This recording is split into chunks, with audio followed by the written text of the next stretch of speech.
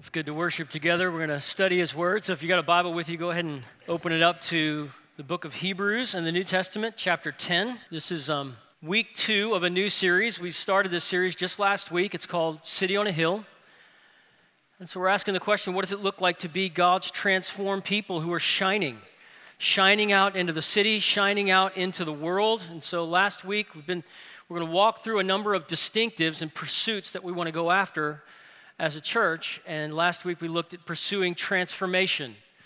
So we want to be abiding so deeply in God's Word that it's bearing fruit in our lives, it's producing change in our lives, inside out change, not chores change, but inside out change as God works at the desire center of our hearts through His Word and by His Holy Spirit. So this week we're looking at the pursuit of worship. So we talked a couple years ago, if you were here for the We Are series, we talked about we gather faithfully.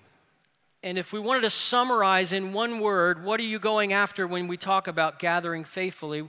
It's worship. It's the centrality of going after and exalting God and ascribing the glory that is due His name and doing that together as a church. And so that's what this text, we're going to look at a few places in Scripture, but this will be one of our main home plates that we'll come back and touch throughout this message. So Hebrews chapter 10, I'm going to start reading in verse 19. Go ahead and follow along as I read. Therefore, brothers and sisters, since we have boldness to enter the sanctuary through the blood of Jesus, He has inaugurated for us a new and living way through the curtain, that is, through His flesh. And since we have a great high priest over the house of God, let us draw near with a true heart in full assurance of faith, with our hearts sprinkled clean from an evil conscience and our bodies washed in pure water.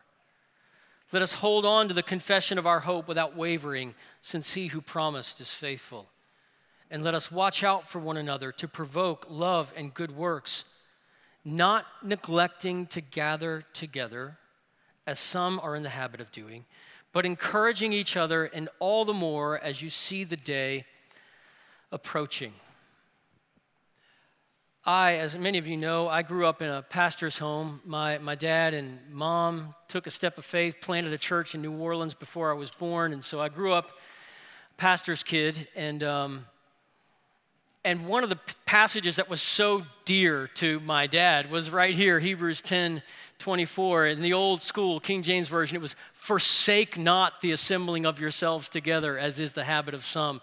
And that was a verse that he drilled into our heads and hearts over time. It was practically the verse we learned right after John 3:16. God loves you, don't skip church. So these two passages they worked together to form a kind of Christian curriculum of what God wants for His people. Don't neglect, as verse 25 says, to gather together as some are in the habit of doing. Now, bear in mind, the ones who are in the habit of skipping gathered worship in Hebrews 10 are a persecuted group of believers. So this is a church that has faced hard times. You just keep reading in Hebrews and you find out some of them, their family members are in prison and they're going to visit them. Some of their property has been confiscated. So this is a persecuted church. They were in danger when they met together. So you can almost understand and give some grace to the fact that they didn't want to stick their heads up too high and bring the heat their way. And yet, even in this passage, the writer says, I know there's a threat when you gather together, but you need this gathering. So as some are in the habit of skipping this, don't skip this. You need this. And that was a persecuted church. We have far less reasons to skip church these days. We're not necessarily going to turn heat and persecution in our direction, but we can come up with other reasons, lesser reasons for why we would be in the habit of neglecting to gather together.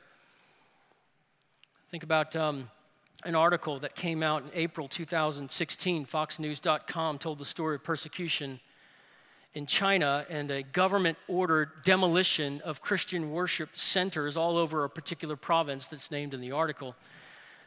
Tells the story of a Reverend Li Jiangong and his wife and how they stood between the bulldozer and the worship center in a kind of standoff, reminiscent of Tiananmen Square in 1989, and they stood there and the bulldozer pushed forward, pushed them into a ditch, and buried them alive. This was just in 2016, this happened. And other members of their congregation looked on, screaming and wailing as this took place. The husband was able to dig his way out. The wife was suffocated underneath the rubble.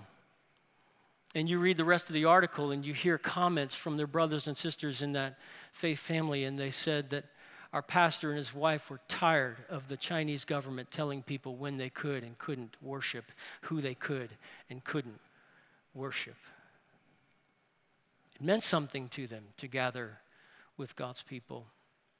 Even in the early church, you see the book of Acts, this brand new church. So many people are coming to faith in Jesus, repenting of their sins, running to him for life. And then you find them out there, thousands strong in Solomon's colonnade, maybe the only place where they could all gather outside in the outer courts of the temple. And they're all there, thousands of them together worshiping. But then heat comes from Judaism. Persecution comes. Now they're not welcome there. Now they're not welcome in the synagogue. So they have to get creative, right? They call an audible. They say, hey, let's go to our houses. They find houses. Lydia in Acts 16, she becomes a house. She's probably a well-to-do believer, maybe had a larger place where we can all meet at my place. So they started meeting all around the city. Before Acts is over, you see persecution is not just coming from one direction, it's coming from all directions. Jews, Gentiles, but no matter how bad it gets, not gathering as believers is never an option for the early church. Why? Because they knew they needed the gathering. What about us? Do we feel our need for the gathering? And what I mean by that is the ordinary gathering, the one that we're in right now, the ordinary gathering where we don't do anything crazy or innovative, something you've never seen before. We sing songs together. We pray corporately. We open God's word and study it. We meet at the water when somebody comes to faith, and we baptize, so we celebrate the ordinances of baptism and the Lord's Supper, and then we call it a day. Does that matter to us? Do we feel our need for that? I think in order to feel our need for worship, we need to think together about what worship is. So 5 characteristics of gathered worship that we're going to walk through together. Number 1 is this: worship is God-centered. Worship is God-centered. We have, verse 21, a great high priest over the house of God. Eyes are up.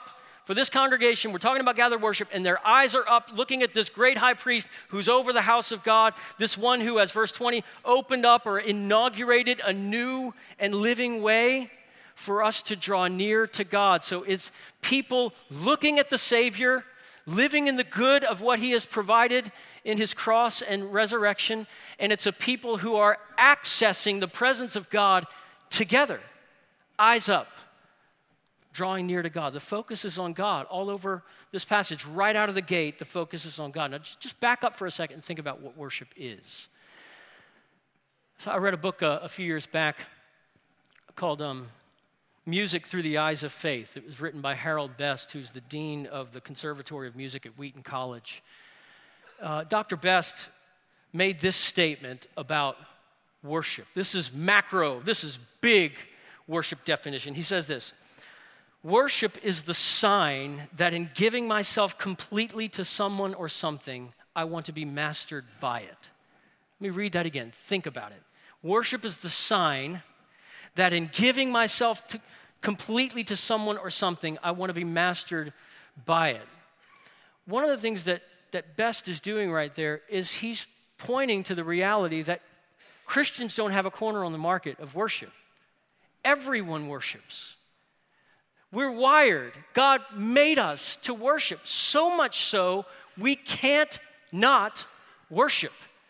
Worship is of necessity this continuous outpouring of our hearts to some great thing that fills our eyes, some great thing that we've apprehended, we've gotten a sight of it, and it's changed us, and now we want to be owned by it. We want to be controlled. Our whole life takes a new direction because of this great thing we've seen. This is in your notes. The problem in the world isn't an absence of worship. It's misdirected worship. It's not the absence of worship, it's misdirected worship. And if you're a Christian, if you're following Jesus, something happened. Something happened that turned your life in a different direction, that turned your worship in a new direction. And what happened is this: God the Holy Spirit broke in. God the Holy Spirit interrupted whatever it was that you thought was great before, whatever it was that you were ascribing ultimate value to and hitching your hopes up to, and he interrupted and said, that's a futile thing. That's going away tomorrow or 5 years from now. That won't last. That can't satisfy you. And here's what can, and he points you to Jesus. He opens your eyes to see the glory and beauty of Jesus Christ, and that becomes compelling. And now your life goes in a wholly different direction because you've seen the truth of the gospel.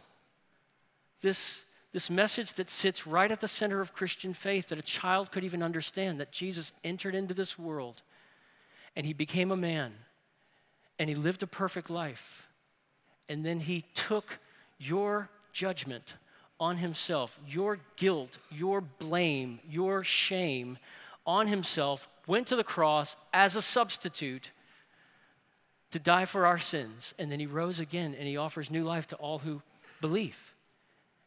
And the moment you believe, everything starts changing.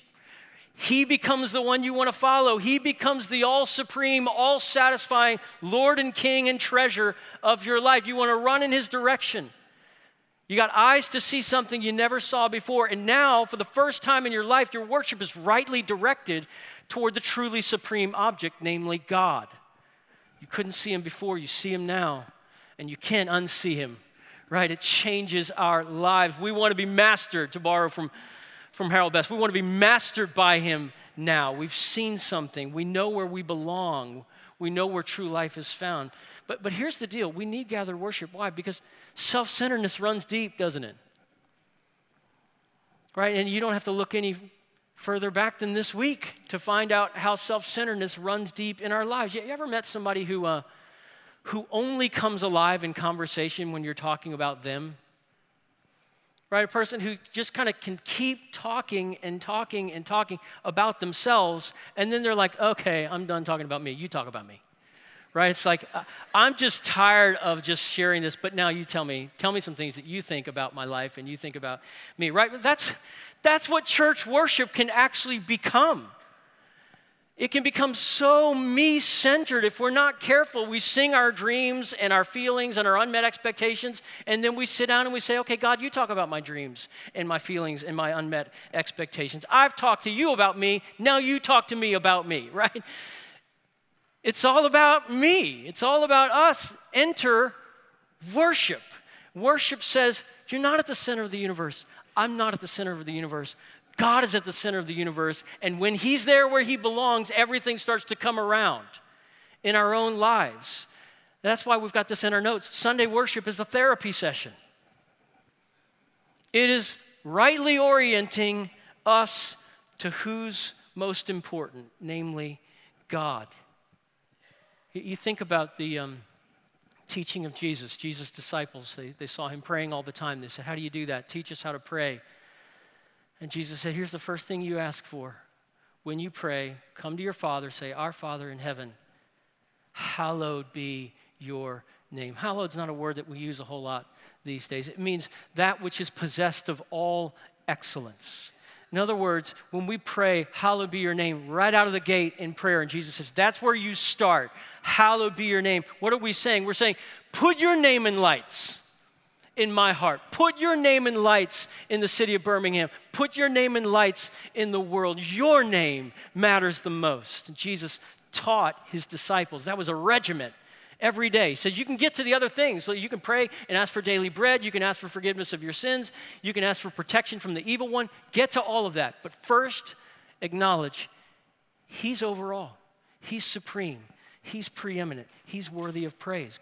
God-centered worship puts everything back where it belongs. But when we come together, the last thing we need is to dive into our navels, and kind of explore the inner depths of our intricacies of who I am. I do plenty of that during the week. I need a way out. I don't need a way further in and further down. I need a way up and out. That's where the life is. That's where faith gets stronger.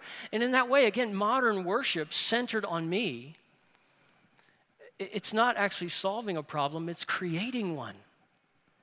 What's it creating? It's creating this strange animal. It's creating this strange practice of me-focused Christian worship. That's a contradiction in terms.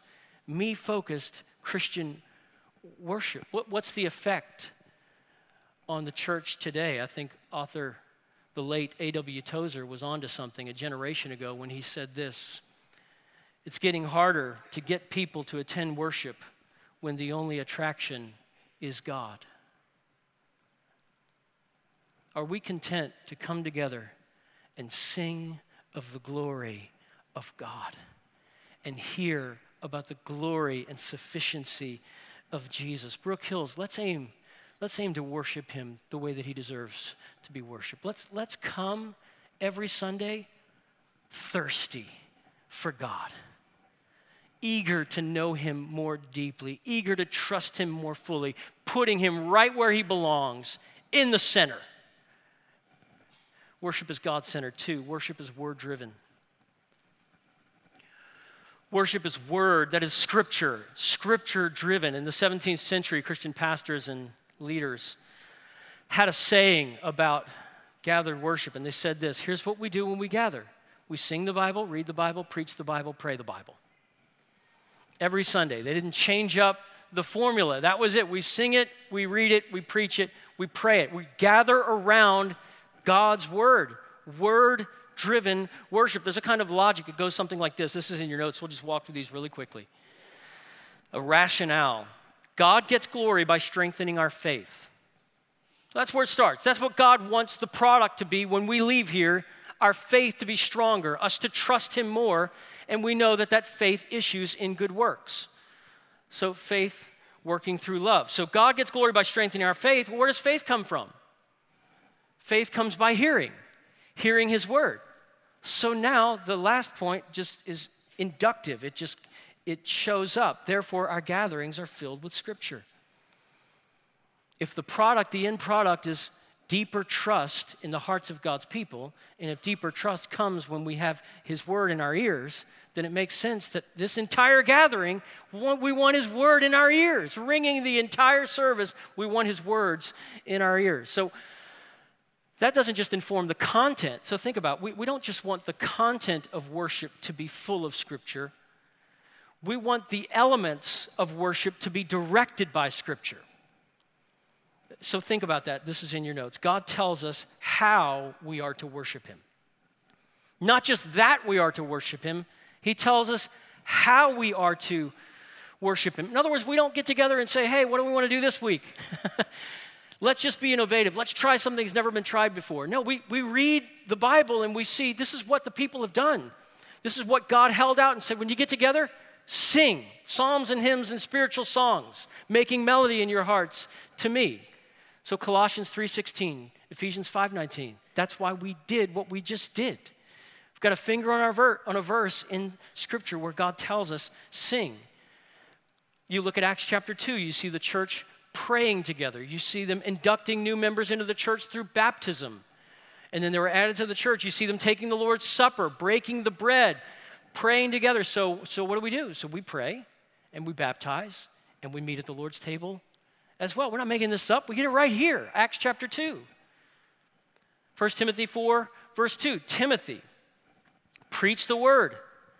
That's what we're doing right now. So giving ourselves to hearing the preaching of God's word as we look at the text of Scripture. Even if you look in Acts 4 and 5 and other places like in 1 Corinthians, you even see collections being taken up from the members of the body. So members are giving generously, and then resources are allocated for ministry in and to the body and mission in the world. You see that in Acts 4 and 5 and other places as well. In other words, when we say that worship is word-driven, we mean we're not trying to do something that's never been done. We'd like to do something that's quite old. Roughly 2,000 years would be just about perfect. We want to do these things because we know, I've said this before, God knows how to build a believer. So if God says, hey, sing, pray, give yourself to the public reading and the preaching of Scripture, celebrate the ordinances of baptism and the Lord's Supper, we trust that if he said that, It means I'll meet you at the table. I'll meet you in the water. I'll meet you in the book. I'll meet you in the prayers. I'll meet you in the singing. I'll meet you there. Let's find each other right there in that place. So we come with faith, trusting. This strengthens us. So worship is word directed. Number 3, worship is gospel saturated. Worship is gospel saturated. Look at just those first couple of verses. Verse 19. Therefore, brothers and sisters, since we have boldness to enter the sanctuary through the blood of Jesus, there's the shed blood of Christ that makes it possible for us to come to a holy God. Verse 20, he has inaugurated for us a new and living way. A new and living way where? Into the presence of God. So the curtain that he's talking about here, through the curtain in the Old Testament used to separate God's people from God's holiest place. And now the curtain has been torn, and in we go because of the gospel. So since we have a gospel, let's go, right? That's what he's saying. And since we have a great high priest in verse 21, let's go in. So just factor in, what are those since we language he's grounding. You can feel there's commands coming, right? Since we've done this, almost like if your parents said, since we've done this and we've done this, it's like, okay, the other shoe's going to drop. Right, there's a command that's coming. He's going to plant his pivot foot. He's going to swivel over, and now he's going to get to some commands. And they do. The commands come in verse 22. Let us, since we, verse 22, let us draw near. Verse 23, let us hold on. Verse 24, let us watch out for one another. Let us not neglect to gather. In verse 25. So there's the interplay, right, between grace and command. Between what the indicatives and the imperatives, what God has done and what he calls his people to do in response. How different would this text feel if we didn't have verse 19 to 21? If it just started right out saying, here's what I want you to do. Draw near. Draw near. I told you, draw near. Hold fast. You hear me? Don't waver. See you wavering over there. Stop it right now, right? If it was just these commands that are just barked out of the text, there's been no since what God has done grace. It's just draw near, hold fast, don't waver, stir one another up, and don't forsake the assembling. It changes the whole tone, right, of the passage. I don't know if you've ever been to a church that, if you will, ignores the ignores the good news of verse 19 to 21 and skips straight to telling the church what the church is supposed to do, right? Heavy on conviction, heavy on commands, light on assurance. You ever been to that church before? Wear you out. That kind of emphasis only encourages one crowd, spiritual giants. Spiritual giants leave feeling great about themselves. Spiritual people who are stumbling forward like you and me leave crushed by the weight of law, unaccompanied by good news. Yet this text says, since we, let us. Since we. And those since we's are, God has done something. That's the interplay that he's going after here. It basically should sound like this. God has made a way. Already, it's been done. He's made a way for sinners to confidently come before his throne. So let's draw near. I mean, what else would we do? Let's draw near. So God has opened up a new and living way for us through the curtain. So let's hold fast to this hope without wavering. God has provided a great high priest over the house of God. So let's have full assurance of faith. We're not conjuring up full assurance of faith. We're getting it from those since we's, from this grace that's been poured out on us through Jesus. So when I say worship is gospel saturated, here's what I mean. We have good news to tell every Sunday. We have good news to tell every Sunday. Every Sunday, 3145 Brook Highland is a good news distribution facility. 9 a.m. next week, we'll have more. 11 a.m. next week, we'll have more. More what? More good news. More since we of what God has done to make it possible for us to approach him. Why? Why do we need that? But because if Scripture is supposed to permeate our gatherings, and that's what we just talked about, word-driven. Scripture is supposed to permeate our gatherings. What's the central story of the Bible? Good news. God calls it gospel. It means good news. I think it's a good time for us to remind ourselves of this truth. We don't live the Christian life and engage the gospel mission powered by moralism. It's not you pick yourself up by your own bootstraps, hope to see you at the finish line. That's not the way forward for persevering faith. God isn't calling irreligious people in Birmingham to come and be religious with us. That's not our message. God, what does God want to do? He wants to sweep Birmingham off her feet with good news. He wants his kindness to lead unbelieving Birmingham to repentance all day, every day. That's what he wants to do. You know what that means for our gatherings? Here's what it means. You don't have to come here feeling strong. I hope that's really good news for us. You don't have to come here feeling strong. Think about the language that's used here in this text. Why do you think it's used?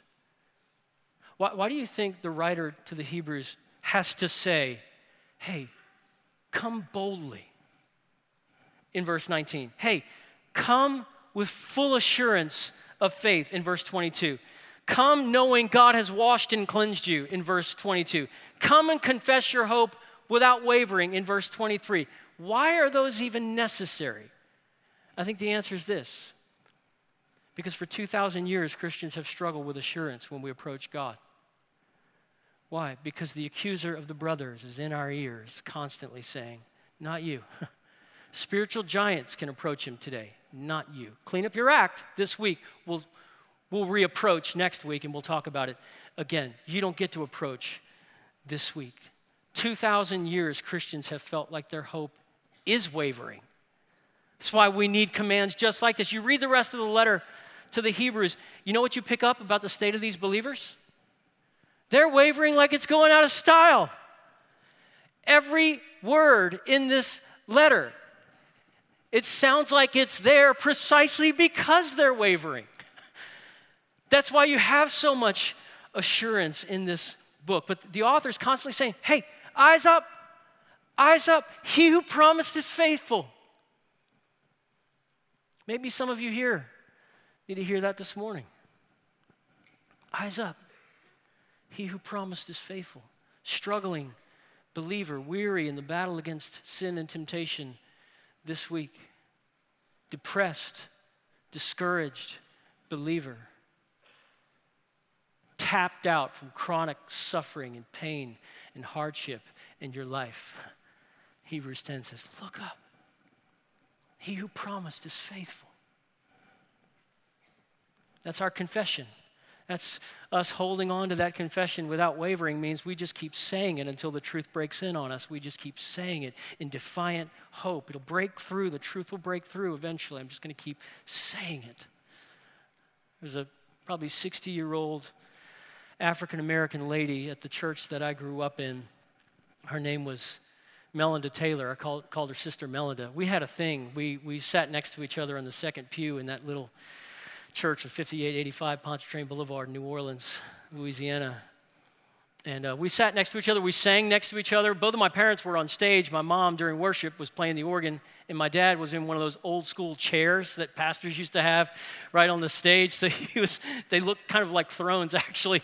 So he was there on stage worshiping from there. There was my mom, and it's me and Sister Melanie. We're just singing together, song after song. She sang alto for every song, and so that's how I learned alto. Before my voice changed, we were the alto section right there on the second pew, singing together. Then my voice changed, and we had three-part harmony. It was her on alto, I was on tenor. And my dad would sometimes just spontaneously call her up and say, Sister Melanie, I want you to come and sing. And he was you could take it to the bank. She was going to sing one of two songs. His Eyes on the Sparrow or I Have Hope. And he'd say the word, she'd hop up and grab the mic. My mom would jump on the organ and kick off her high heels so she could feel the pedals underneath her feet. And they'd go at it, and she'd sing, and she sang, I Have Hope. I heard that song so many times.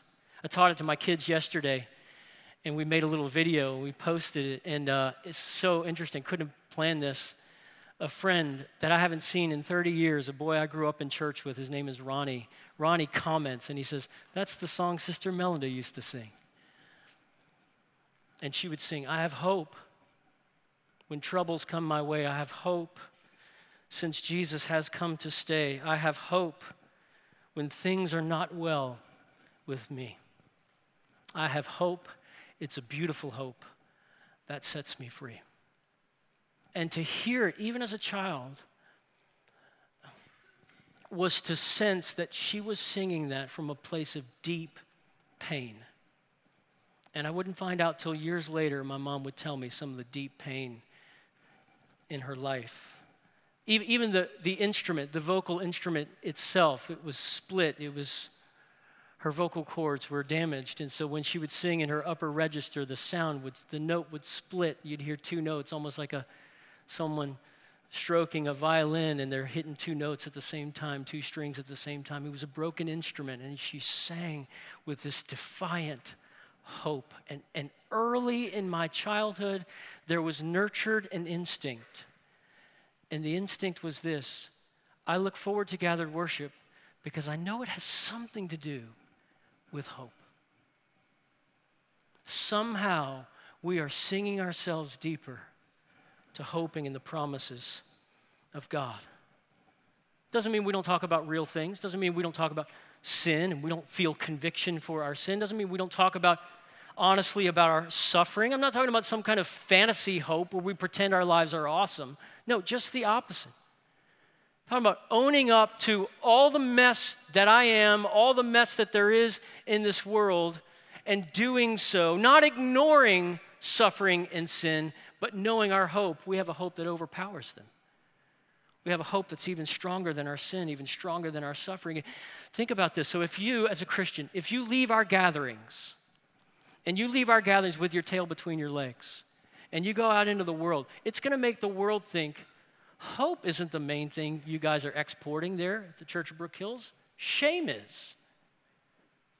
Guilt is. I see your people hanging their heads on the way out every Sunday, crushed by commands. On the other hand, if we come together and we hold fast our hope in what Jesus has done, and we confess that over and over until the truth breaks in on us, right, we leave in a much different frame of mind, right? We leave feeling so secure in the perfect righteousness of Jesus, so loved by God, bring the world, right? Nothing this world has can stop us now. I think that's what Romans 8 is talking about when it talks about more than conquerors. Those more than conquerors aren't pounding their chests. They're loved by God. That's what creates that kind of defiant hope. Look, we have hope for Birmingham. We have hope for the city. Church of Brook Hills, our primary export is hope. We can, as this text says, we can draw near with full assurance of faith. Hearts sprinkled clean. We have good news. You know what I can't wait to say to you next week and for you to say back to me as we sing together? For us to say to each other, I know you've suffered this week, but we have promises to hold on to. And then for us to say through song after song, I know you've sinned this week, but we have a gospel. We have a Savior. Worship is gospel saturated. Fourth, worship is mutually edifying. Mutually edifying. So it's about us. Love what Daniel said a moment ago. There's this corporate awareness. These commands, it doesn't say draw near, hold fast, consider how to stir up one another. It says, let us draw near. Let us hold fast. Let us consider how to stir one another up. Here's the point. We don't gather to pretend we're alone. We don't gather to pretend we're alone. Two classic texts in the New Testament about what singing should feel like in Sunday worship. Colossians 3:16, Ephesians 5:19. And they talk about how we are, the Apostle Paul writes, teaching and admonishing one another.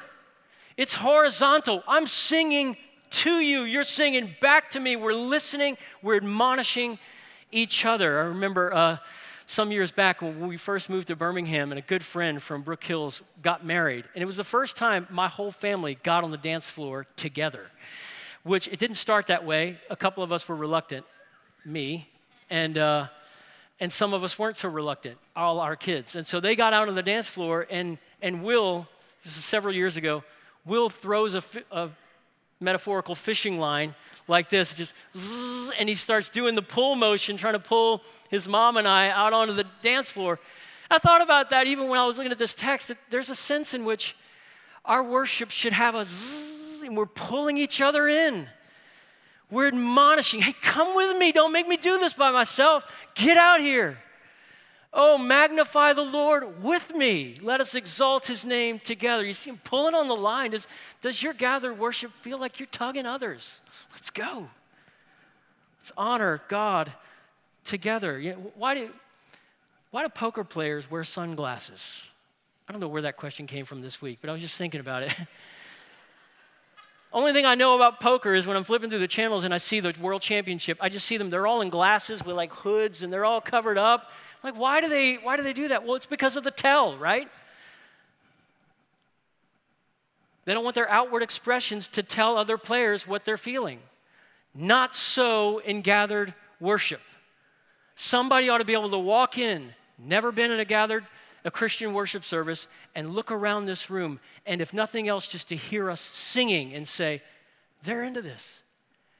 They must think God is great. It sounds like God is great. Show you a picture of John Wesley. There he is, right? He's a little bit dour. John Wesley produced a hymnal, and at the beginning, I love what he does at the beginning is he writes a foreword, and before you start reading and singing all the hymns, he gives you what's called directions for singing, and he lays out 7 principles for all the people who are reading these hymns. And we're not going to read all of them, but here are the first 4. Number 1, learn these tunes before you learn any others. 2, sing them exactly as they are printed here without altering or mending them at all. And if you have learned to sing them otherwise, unlearn it as soon as you can. Sounds like a fun guy to hang out with. Number 3, sing all. See that you join the congregation as frequently as you can. Let not a slight degree of weakness or weariness hinder you. If it is a cross to you, take it up and you will find a blessing. I love that. Look at number 4. Sing lustily. See, you look at him, you don't think he's capable of using the word. Nothing about him screams lust, right? Sing lustily and with good courage. I love this. Beware of singing as if you were half dead or half asleep. Be no more afraid of your voice now, nor more ashamed of its being heard than when you sang the songs of Satan. You know what he's saying there, obviously. When you were in the world, you sang it with all your might. You were all in for your idols. He said, now what happens when you belong to God? Can't we be an all-in people singing full voice before our God? I love that. Sing lustily and with great courage. Does your worship have an admonishing quality to it? Is it pulling others in? Does your example encourage others to lean forward? Not just in the singing, in all the elements. Does your example when we open Scripture together, when we're praying together, is it saying to others, hey, this is good what we're doing here. This is good. I'm glad we're doing this. And finally, number 5, worship is for all of life. Worship is for all of life. At this point, takes us outside the realm of gathered worship, obviously, so I'm not going to linger here. But we always need to remember this point. Worship doesn't start or end here. Worship doesn't start or end here. We don't clock into worship when we come into the gathering. We don't clock out when we leave. Worship just changes directions. It's a continuous outpouring of our hearts. So as we leave gathered worship, we continue worshiping. How? In everything we do. Paul said, eating, drinking, or whatever you do, do all to the glory of God. That's a pretty all-encompassing statement. Whatever's out there this week, do it as unto the Lord. Work as unto the Lord, not just serving a human employer. Work as if you're working and reporting to God himself.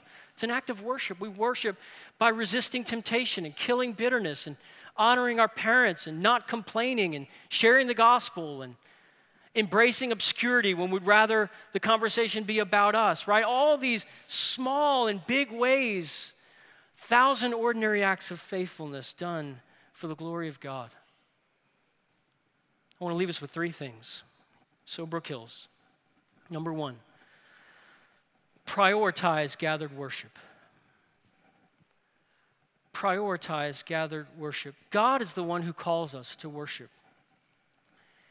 And if he tells even persecuted believers to not let the risk of further persecution dissuade them from gathering together weekly for worship, as is the habit of some, then if we're going to look at God's word honestly and let it deal with us, and we're going to be not only hearers but doers, it means this: the list of things that keeps us from faithfully attending gathered worship should be extremely small. It shouldn't be just any odd thing can keep us from coming to gather with God's people. Why? God calls us here to do this, to worship him together. So prioritize gathered worship. 2, participate in every element. Meaning, when it's time to sing, sing. When it's time to pray, pray. When it's time to read and study the word, open the book. Right? Let's be all in. Let's participate in every aspect of the gathering. You know what that means practically? Be here when the first note is sung. You know, one of the things that we do, sometimes Daniel will do many Sundays, is he'll begin the gathered worship with what's called a scriptural call to worship. You know what that is? That's us hearing scripture read over us in God's first person voice, and it's God saying, come and meet with me. One text will be read one Sunday, another text will be read another Sunday, and we hear the voice of our King saying, I'm glad the family's here. Let's do this. Let's meet together. Be here to hear that. Be here to hear your God summon you to worship. If we were visiting London and in the hotel room there was a note that was slipped under with the seal of the Queen inviting us to have dinner with the royal family, we wouldn't be late. Right? Somehow we'd figure out a way to make that happen. Wouldn't it be amazing if 9 a.m. next Sunday, 11 a.m. next Sunday, everyone, or at least nearly everyone, was here, eager. Let's begin. Let's worship God. Let's not saunter in. Let's start praising God together. Prioritize gathered worship. Participate in every element. 3rd, because Jesus is your treasure. That is motivated by grace. Do these things. I read an article that came out last year describing worship gatherings in North Korea.